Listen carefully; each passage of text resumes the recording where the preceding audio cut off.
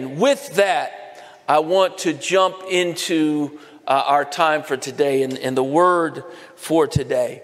Well, as many of you know, just came off vacation a couple weeks ago, and I was with my beloved. I went down and got her from Florida, and she willingly came back with me. Don't believe any other lies. She willingly came back with me. But while we were there, one day we were just chilling by the pool, right? That's a Florida vacation-y thing to do. We were just chilling by the pool. And then this guy, this Bob Hames looking character came out. And he was a musician. Not a musician, he was a magician of all things. And so we had a Bob Hames looking magician there. And we said, well, let's hang around the pool a little while more and let's watch this magician. I don't know about anybody else, but I love magic. I get fascinated by it. And I'm always trying to figure out, how did he do that? How did they do that? And he wasn't doing any like these grand, amazing tricks. He was working with ropes and rings and cards. And every time I'm saying, how in the world did he do that? And I was just amazed by it. I'm like a child in that way. I just love seeing things like that and being amazed. Well, today we're going to find something way more amazing than any musician could or magician, I got to get that word right, could ever do. We're going to see the Lord of the universe stand up and calm the wind and the waves. So why don't we stand up together this afternoon, this morning, and let's read from the Word of God. We're going to be reading Mark chapter 4, verses 35 through 41. So it's right there on the board. You've got it in your scripture. Let's read together. That day, when evening came, he said to his disciples, "Let us go over to the other side." Leaving the crowd behind, they took him along just as he was in the boat. There were also other boats with him. A furious squall came up, and the waves broke over the boat, so that it was nearly swamped. Jesus was in the stern, sleeping on a cushion. The disciples woke him and said to him, "Teacher, don't you care if we drown?" Jesus got up, rebuked the wind, and said to the waves, "Quiet, be still." Then the wind died down, and it was completely calm. He said to his disciples, "Why are you so afraid? Do you still have no faith?" They were terrified and asked each other, "Who is this? Even the wind and the waves obey him." Amen. Today I'm going to speak from the subject, Jesus, Lord over creation. Jesus, Lord over creation. Let me pray. Father God, we pray that in the coming minutes, that you will work by word and spirit to apply your truth to the heart of everyone who hears this word. Lord God, it's not enough for us to learn something, to be amused by something, or even to be amazed by something. Lord, we're praying that you would change us by your word and spirit, that Jesus Christ may be glorified in and through our lives. Be with us now in this moment, we pray, in Jesus' name. Amen, amen, and amen. You may be seated.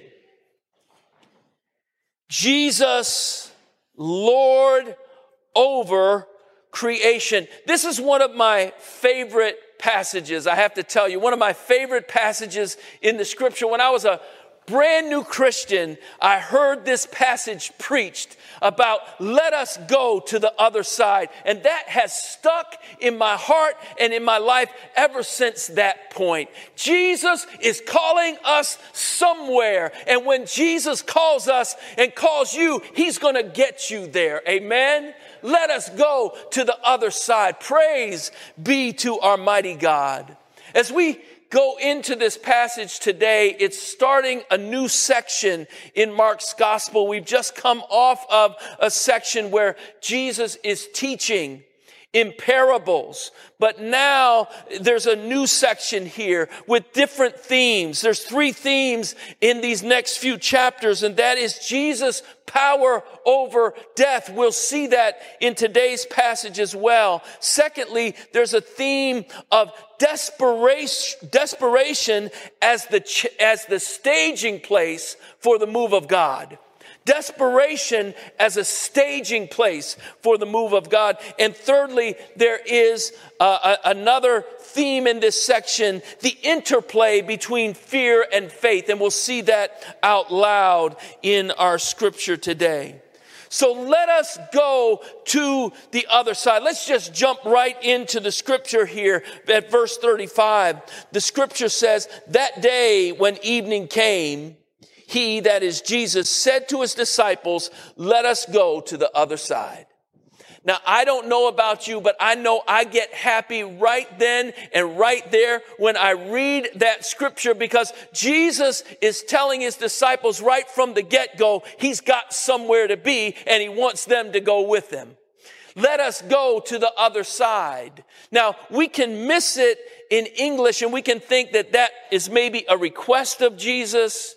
Maybe that is Jesus saying, hey, I've got an idea. Maybe we should go to the other side. But actually, the grammatical form there is that is a command. Jesus is telling his disciples, it's time to go. We're going to the other side of the Sea of Galilee. It's time to go. And there's an interesting phrase in this, in the verse, in verse 36. It says, leaving the crowd behind, they took him along just as he was. They took Jesus along just as he was. That's an interesting phrase. What does that mean? Well, we see in this chapter, from the beginning of the chapter, in verse 1, Jesus has been teaching all day long, because this verse says, when evening came. So Jesus had a long day of teaching parables, and he starts out the day in a boat, standing in the boat and teaching the crowd so that he would not get overwhelmed. So he's been in the boat all day long, teaching and pouring out his heart and talking with his disciples and letting people know the secrets of the kingdom of God. But now the scripture says that it's time to go just as he was. In other words, Jesus doesn't say, look, y'all, we're going to go in a minute, but I've got to get some stuff together. I have to freshen up a bit. I don't know if a dude would say that anyway. We do it, but we just don't say it that way. But he says, it's time to go. Let us go to the other side. And he goes just as he is. There's no time to get anything else. There's no time to make sure that our provisions are ready. It's time to go. It's time to go now. How does Jesus know that? Jesus is living in communion with his Father, and his Father has given him an assignment. It's time to go to the other side. This reminds me of John chapter 4. In the 4th chapter of John, there's a phrase in the 4th verse that talks about Jesus, and it says he had to go through Samaria. In the King James, it said he must need go through Samaria. He had to go through Samaria. Now, we know that Jews didn't have to go through Samaria. As a matter of fact, they went around Samaria. But Jesus had to go to Samaria because he had an appointment there. He had a woman at a well, a sinful woman at a well, and he had a word to share. He had himself to share. He had salvation to share, and she was going to hear it and bring it to many other Samaritans as well. Jesus had to go to Samaria. He had an appointment. And in the same way here, Jesus had an appointment on the other side of the Sea of Galilee. He had to go. It was time to go. He had an appointment. Listen, brothers and sisters, I've been talking last week. We talked about listening to God, right? And this is what I hope for each one of us, that we are listening to God because there are divine appointments for our lives. And Jesus is able to say that the time is now, I must go. And he goes and he moves forward in the will of God. Now here's a spoiler alert. When Jesus gets to the other side, he has an appointment, and we'll talk about this in a couple weeks, but it's with a demon-possessed man. I hope that's not your next appointment, but if it is, be assured that God has given you what you need in that situation. Amen? God has appointments on our lives. There's a sense of mission in the words and actions of Jesus here. It's time. Let's go. Let's not look backwards, but let's move forwards. Oh, saints of God, too often we spend so much of our lives looking backwards instead of looking forward at the mission of God. We can see that in Scripture at times. Lot's wife looked back and she became very salty. Amen? She turned into a pillar of salt. In Exodus chapter 14, or in Exodus, after God brings the Israelites through the Red Sea, after he delivers them from the Egyptians and from their bondage and from slavery, they come together and conspire to raise up new leadership and go back to Egypt into slavery. It's time to move forward, not to go backwards. Paul put it this way, looking forward to what lies ahead. He talks about not looking backwards, but looking forward to what lies ahead. He's going to do the will of God in Jesus Christ. Brothers and sisters, we need to be people who are looking forward. And this is my question to us today. What is your other side?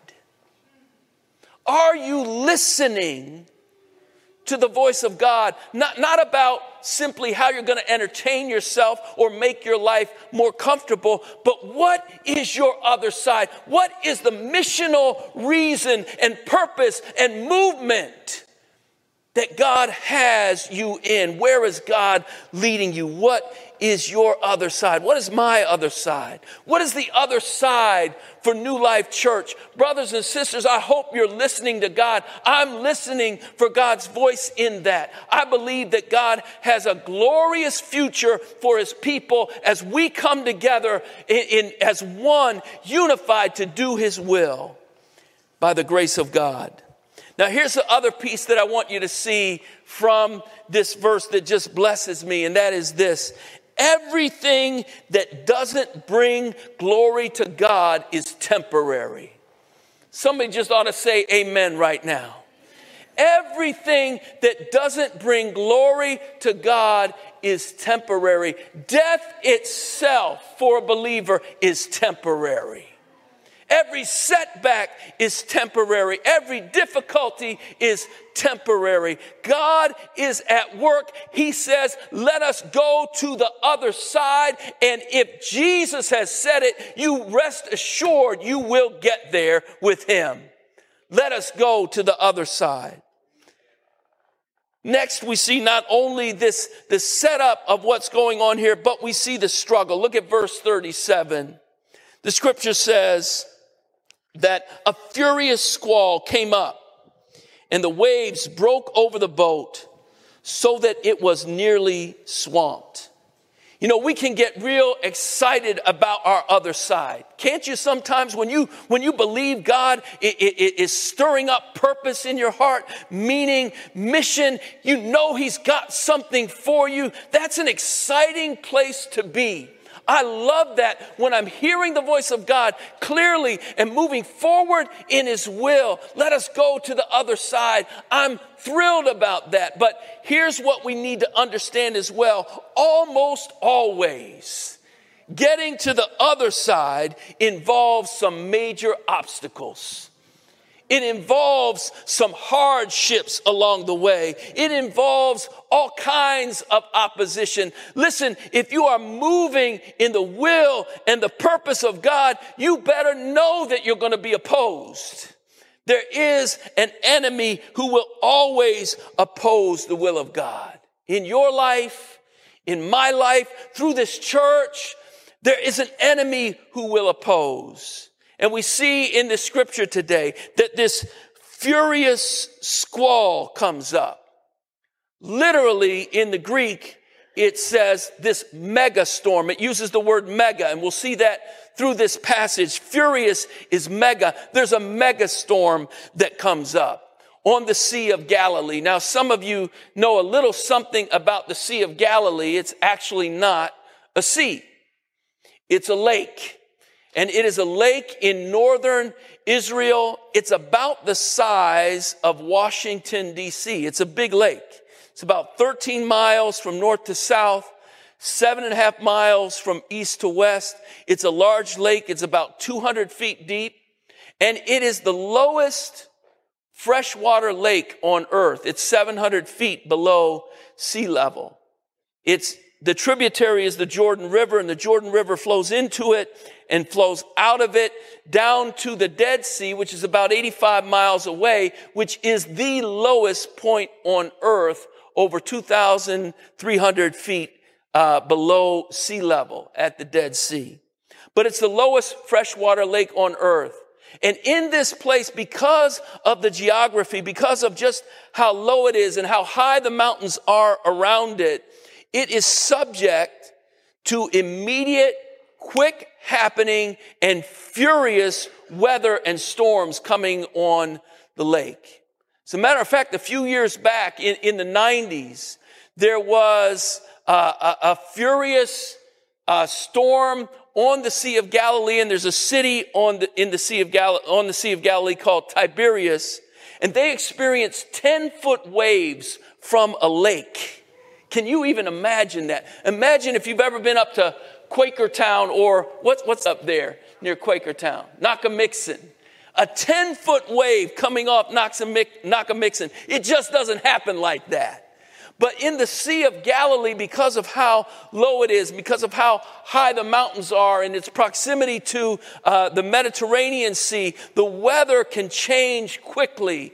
And this furious mega storm comes on these fishermen and these disciples and Jesus.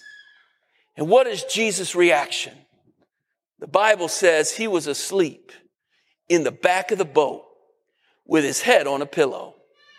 Jesus is chilling in the storm. And the disciples, now think about this. The disciples, many of them, Peter, James, John, Andrew at least, they are fishermen who spent their life out on this body of water. They know it like they know the back of their hand. They know the storms that come up. They've weathered many of those storms. They've been through it over and over again. This is their life's work. Jesus is just a carpenter. He doesn't know anything about fishing and being out on the sea. And so I can just imagine that they do everything that they know how to do when the storm comes up. But then they see it doesn't matter what we do. We can't stop this. We're going to drown and die right out here in the sea. And so what do they do then? They cry out to Jesus.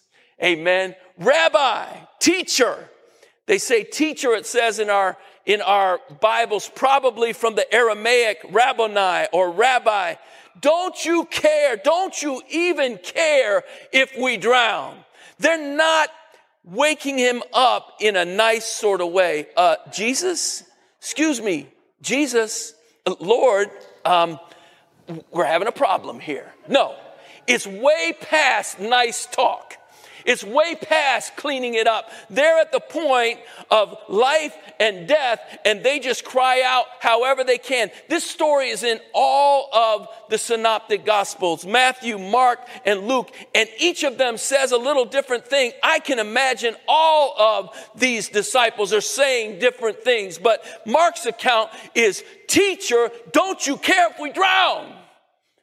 They are at a point of absolute desperation. Jesus gets up and he stands up in the boat. I don't want to go on to what he does just yet, but I want you to see this. Your politeness in prayer isn't going to win you points with God. Honesty does. You need to come to God raw and real. Sometimes we make our prayers and our words to God flowery and sweet and nice, and God is saying, cut it out. What do you need? They come to God raw and real. It's not pretty. When you come to God, if you're trying to come to God pretty and fix it all up, you're probably not being honest with him.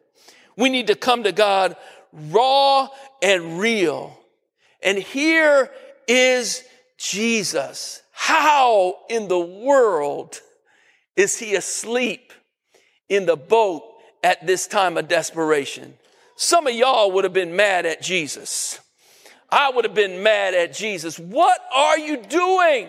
We're about to die. But here we're going to see the humanity of Jesus as well as his divinity right in this passage. Jesus has been teaching all day. He is worn out from what he's done, and he's secure that the Father has told him we're going to the other side, so there's nothing to worry about. Jesus can sleep with his head on a pillow in the boat. But the disciples, these weathered fishermen, are freaking out at the same time. Now, here's what I want to ask you this question. Do you complain that Jesus is sleeping in the storm, but then sleep on him when he calls you? Because the irony of this passage is that later on, when Jesus is in Gethsemane, the disciples cannot stay awake for Jesus. They're asking why he doesn't wake up. And listen, don't we ask that question all the time? Why are you allowing this to happen, God? I don't understand. I don't understand why this person doesn't get better. The saints of God are praying fervent prayers. The elders have laid hands on them and put oil on them. Why doesn't this person get better? Why doesn't this situation change or that situation change? I'm doing what you told me to, Lord. We cry out to God in desperation, but God calls us and calls us to wake up. Now look at verse 39. Scripture says of Jesus, he got up, rebuked the wind and said to the waves, quiet, be still. Then the winds died down and it was completely calm. Can anybody just think about what that would have been like to be in that boat? Water, waves coming over into the boat, furious wind, hurricane-like wind right in your face. You've been on the water your whole life. You've never seen anything like this. And the boat is going down. It's at the point where it is going down. You cry out to Jesus. He stands up, comes out of his sleep right away. Thanks be to God that Jesus knows how to get out of his sleep. Amen. And he comes out of his sleep and he rebukes the wind and the waves. Quiet, he says, be still. That's actually two words in the Greek. Be still is one word in the Greek, not two, like our translation is. But even that word is written in such a way that it has a grammatical form that's only seen one other time in all of the New Testament. It's called a perfect passive. And in this form, a perfect imperative, in this form, what Jesus is saying to the wind and the waves is this. He's saying, fall back and don't even think about coming back again. He is letting the wind and the waves know your time is over. Stop now, and you do not pass go. Do not collect $200. He's saying, your time is over. Stop. He comes with authority. He comes with power. This word says that it is a mega storm. We talked about that, this furious storm. But then in this verse here, the wind died down and was completely mega calm. Mega storm. Jesus speaks to it, and now it's mega calm. It's just beautiful again, in a moment, in a second, by the hand of the Lord. Look with me at Psalm 107. I can imagine that after they got their wits about them, they thought of these verses. In Psalm 107, starting in verse 23, the scripture says, some went out on the sea in ships. They were merchants on the mighty waters. They saw the works of the Lord, his wonderful deeds in the deep. For he spoke and stirred up a tempest that lifted high the waves. Verse 28. Then they cried out before the Lord in their trouble, and he brought them out of their distress. He stilled the storm to a whisper. The waves of the sea were hushed. This is the work of only one, and that is the Lord of creation. And Jesus is revealing himself in these verses that indeed he fits the bill. He is the Lord of creation. I want you to see something here as well. The words that Jesus uses to stop the wind and the waves are the same words that he uses in earlier passages to exorcise demons. To tell demons to be quiet, to shut up, to tell demons to get away, to get out. Your time is up. Jesus uses the same words in rebuking the wind and the waves. So we see that this, although it is Jesus showing himself to be Lord over creation, it's even more than that as well. This is the ongoing battle between Jesus coming on the scene and the forces of darkness that will always oppose him, and Jesus speaking not just to physical creation, but speaking to satanic forces of darkness, saying, your time is up, stop now. Throughout the scripture, from the beginning, Genesis 1 and 2 says, darkness covered the face of the deep. There's this idea throughout scripture of the sea as a place of evil, as a place of wickedness, as a place of chaos. In Revelation 13, this great dragon comes out of the sea. In Job, we see Leviathan coming from the sea. These mighty, wicked forces coming from the sea. But Jesus is the Lord of the sea. And the good news of the gospel in Revelation 21, it says that in the new creation, there's no more sea. There's no more place for evil and wicked forces to fight the people of God. Their time is up. It's over. Jesus' response here proves that the disciples can and should trust him. Jesus alone is their refuge and their fortress. Now, here's what I want you to do for just a moment. I want everyone here to stop for a moment and to take a moment to think about some of the ways that the Lord has kept you in the midst of the mega storms of your life. Just think about some of the things that you've gone through. Maybe some of the dumb things you've done that put you in harm's way.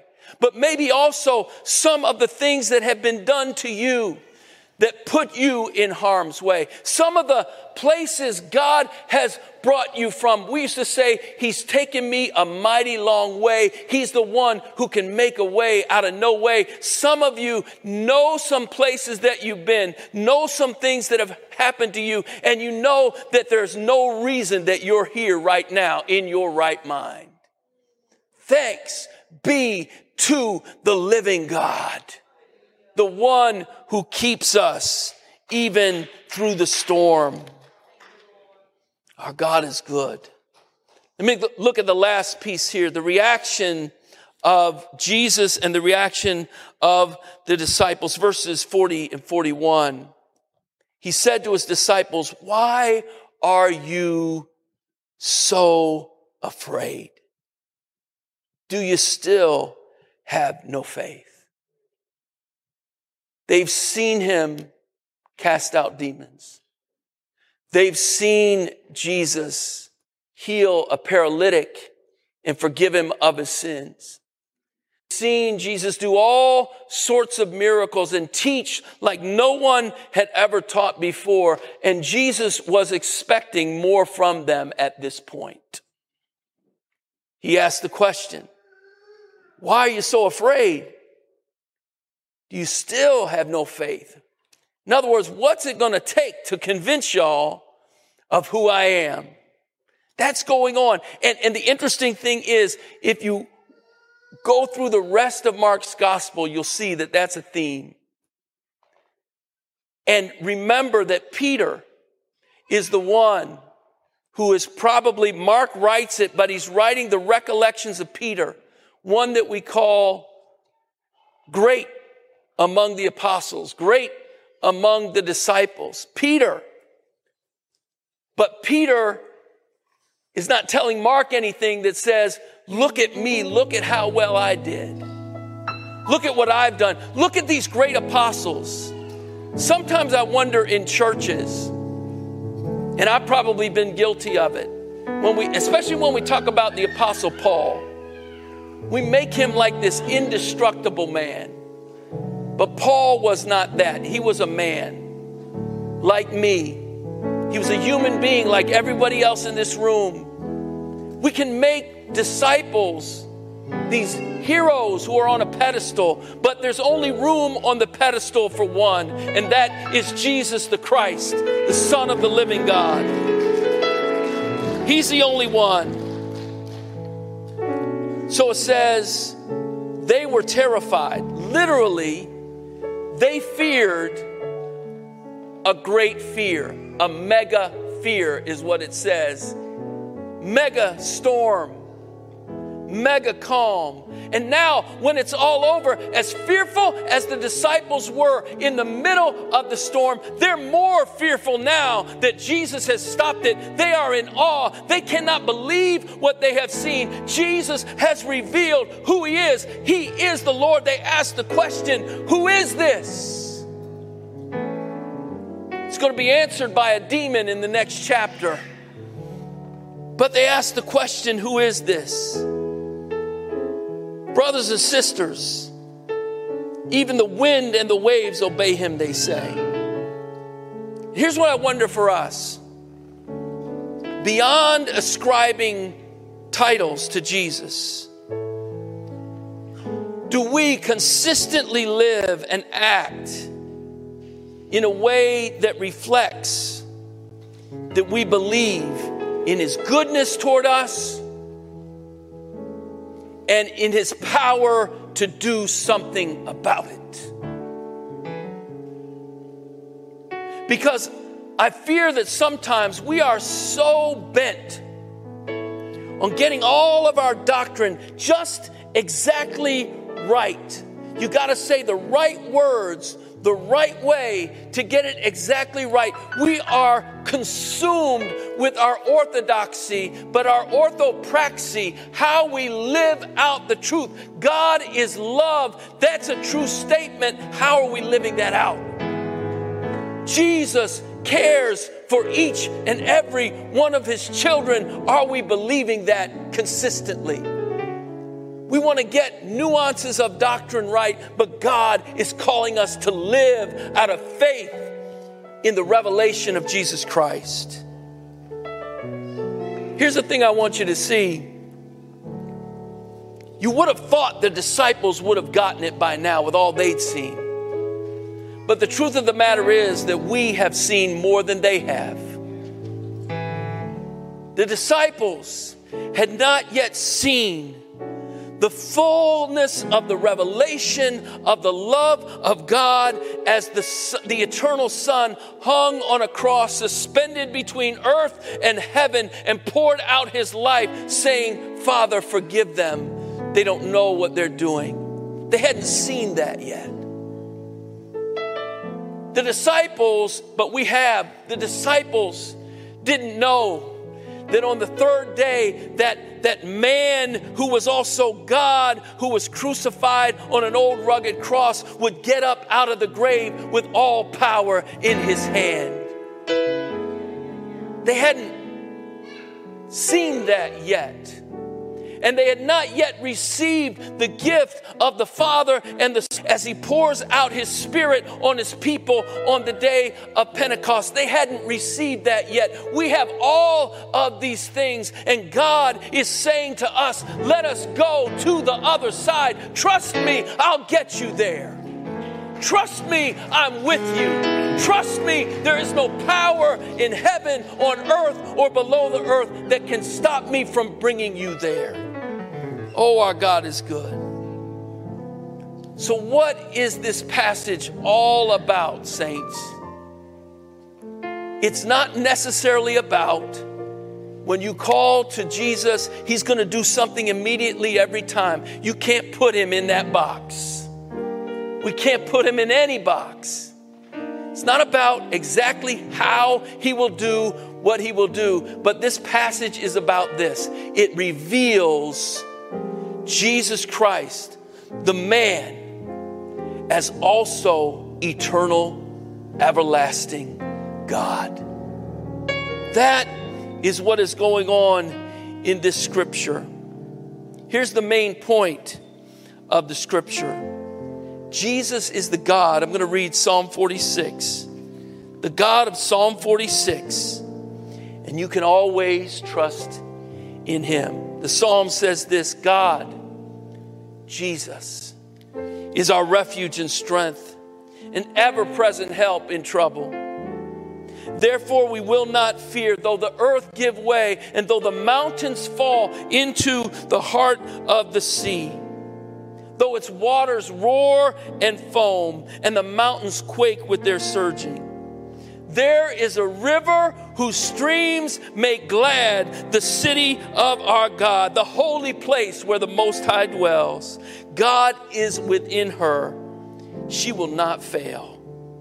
God will help her at the break of day. Nations are in an uproar. Kingdoms fall. He lifts his voice. The earth melts. The Lord Almighty is with us. The God of Jacob is our fortress.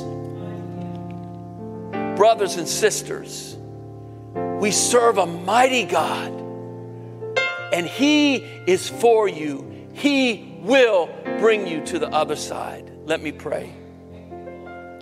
Father God, I thank you for this time, and we ask your blessing on this word that has just been shared. Oh Lord, do your work in each one of our hearts, that your name will receive glory and honor through us.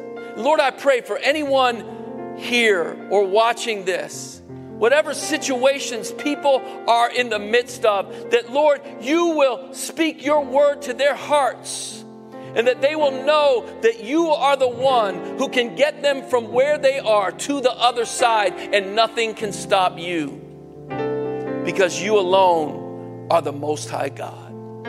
Lord, have your way and glorify your name in each of our lives, we pray. In Jesus' name, amen.